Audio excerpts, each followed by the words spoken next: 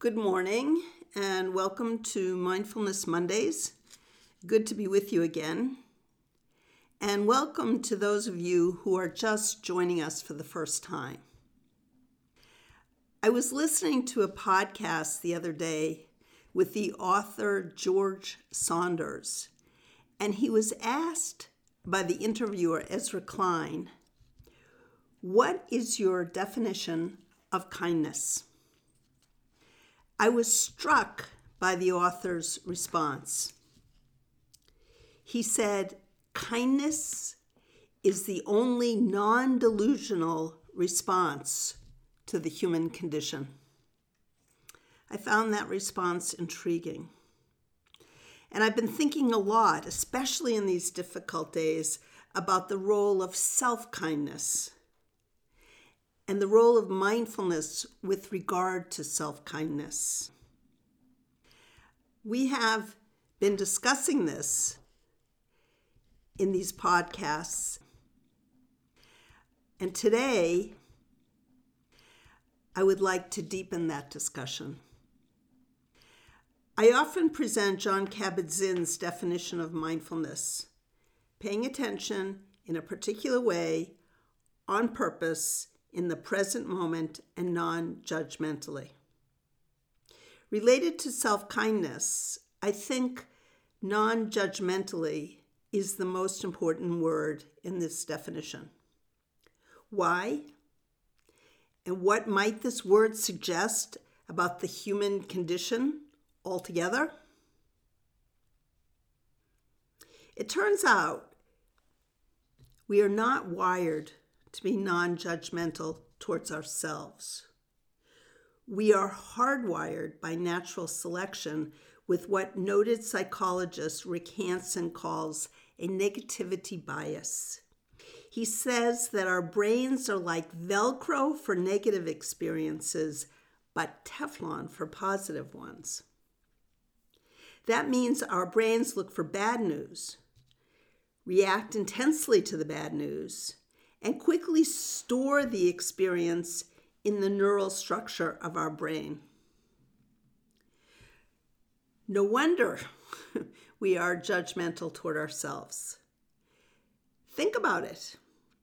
When you mess up, what is your reaction? Does this sound familiar? I really blew it. I should have handled this a lot better. Now everyone hates me. And if that's not bad enough, beyond just when we mess up, and we might not be aware of this, we often have what Brené Brown calls scarcity tapes playing continually in our head, like a radio playing in the background of our mind. Do you have scarcity tapes that you play over and over again? Complete this sentence and fill in the blank. I'm not good enough, perfect enough, thin enough, rich enough, successful enough, smart enough. The practice of mindfulness meditation can help us to deal with our hardwiring and our scarcity tapes. Done regularly, mindfulness meditation practice enables us to see our habitual mental and emotional patterns. It enables us to take these patterns as object so that we can look at them directly, see them clearly. By practicing mindfulness and gathering our attention here, in the present moment, our judgmental language and scarcity tapes become visible. And that is what gives us some perspective on these patterns. And when they become visible, we create choices for ourselves. So by practicing mindfulness meditation regularly, we start to have choices that we didn't have before. Here's an interesting and related factoid for you. If we are unable to be non-judgmental toward ourselves, we are actually doing what Brené Brown calls armoring. Armoring is pulling away from our willingness to be open and vulnerable, pulling away from what I call our human beingness. This quality of human beingness is needed to build and sustain resonant relationships. And it turns out that the more trauma we have experienced in our lives, the more armor we wear, and the less we are able to form resonant relationships. Let's do an expanded version of meditation practice that we did last week related to kindness. Let's connect together to our human beingness. So please take your seat, settle in, get comfortable. You might want to close your eyes. Put your hand on your heart. Now say good morning and your own name. Good morning, Ruth. Notice how that feels in your body. Allow your body and mind to become totally relaxed while remaining very alert and attentive to the present moment.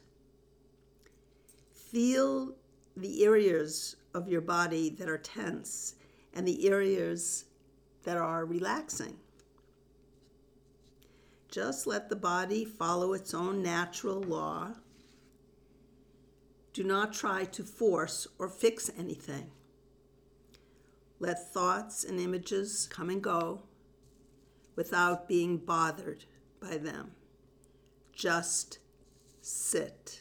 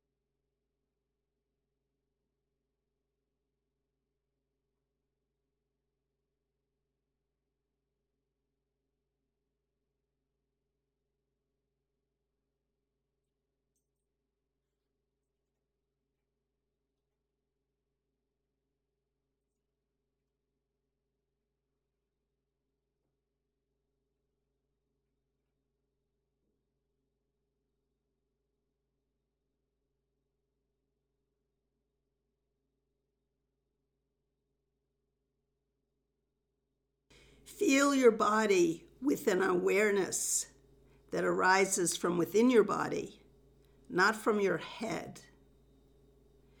Awareness of the body anchors attention in the present moment and helps you to inhabit your body fully.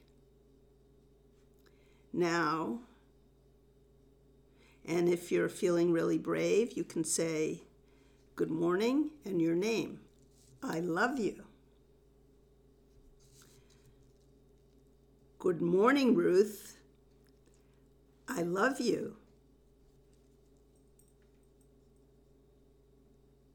Now feel the beating of your own heart. Your heart is sending oxygen and nutrients to all the trillions of cells in your body right now. Acknowledge and feel how your heart is taking care of you. You don't have to control or even think about your heart. Your heart just does what it does.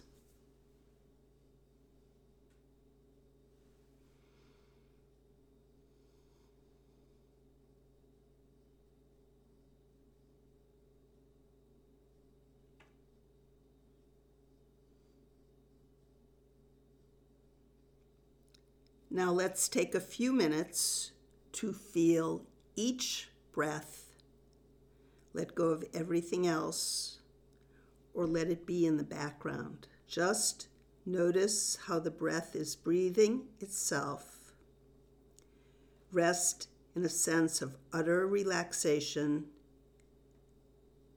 in that mindful feeling with the sensations of the breath. Feel it oxygenating your body, taking care of you.